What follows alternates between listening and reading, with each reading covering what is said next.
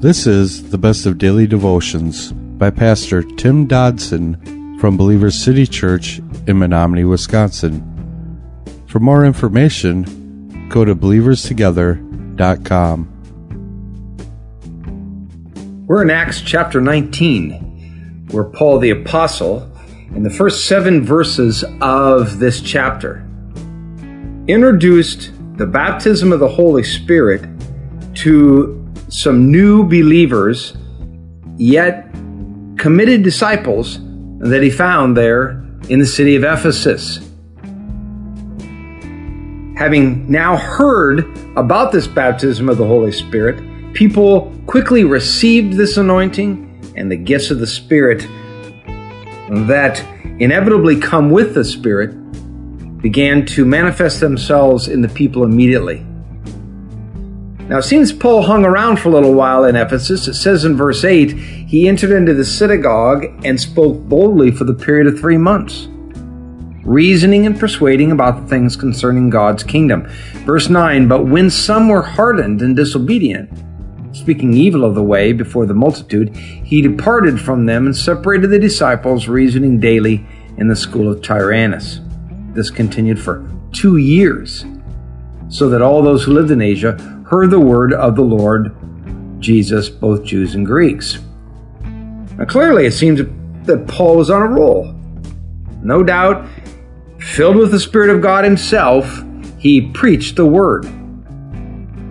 Now, this special gift of preaching the word, this came as a package deal for Paul's own Spirit anointing, that which followed his faithful journey down the Damascus road.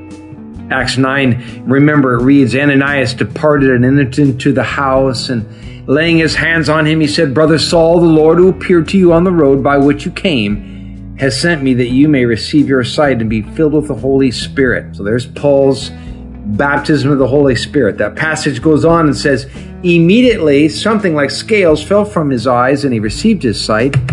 He arose and was baptized, that's water baptism. Immediately in the synagogues he proclaimed the Christ, that he is the Son of God.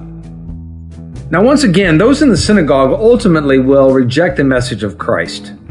Like every synagogue that Paul seemed to come upon, these too would harden their hearts and refuse to believe. Now, as their hatred grew, Paul ultimately departed and focused the next 2 years not on evangelism, but discipleship, on teaching the faithful. Now, just as we should, Paul furthered the gospel through whatever door would open. Because you see, God was in control, and Paul moved in to follow his lead. What Paul could not humanly do himself, he participated in by raising up others to move out and minister to the world at large. So Paul began his school of ministry. And because he did, all those who lived in Asia heard the word of the Lord Jesus, the text tells us. Going on in verse 11, it says, God worked special miracles by the hands of Paul, so that even handkerchiefs and aprons were carried away by or from his body to the sick, and the diseases departed from them, and the evil spirits went out. Now, it's interesting that the text here uses the word special. God worked special miracles at the hands of God. Now, what does that mean? Well, I can't say that I really know, but it certainly is interesting that the text uses that word. It's generally understood and accepted that these miracles that are spoken of here, that were manifested at the hands of Paul, were not normal miracles, if you can put it that way, as if there are any miracles that are normal. The idea here is that miracles like these that are spoken of here had not been seen up until this point, and from the language would not likely be seen again to this degree. But you see, Ephesus was a city that had been full of superstition and belief in the supernatural spiritual realm.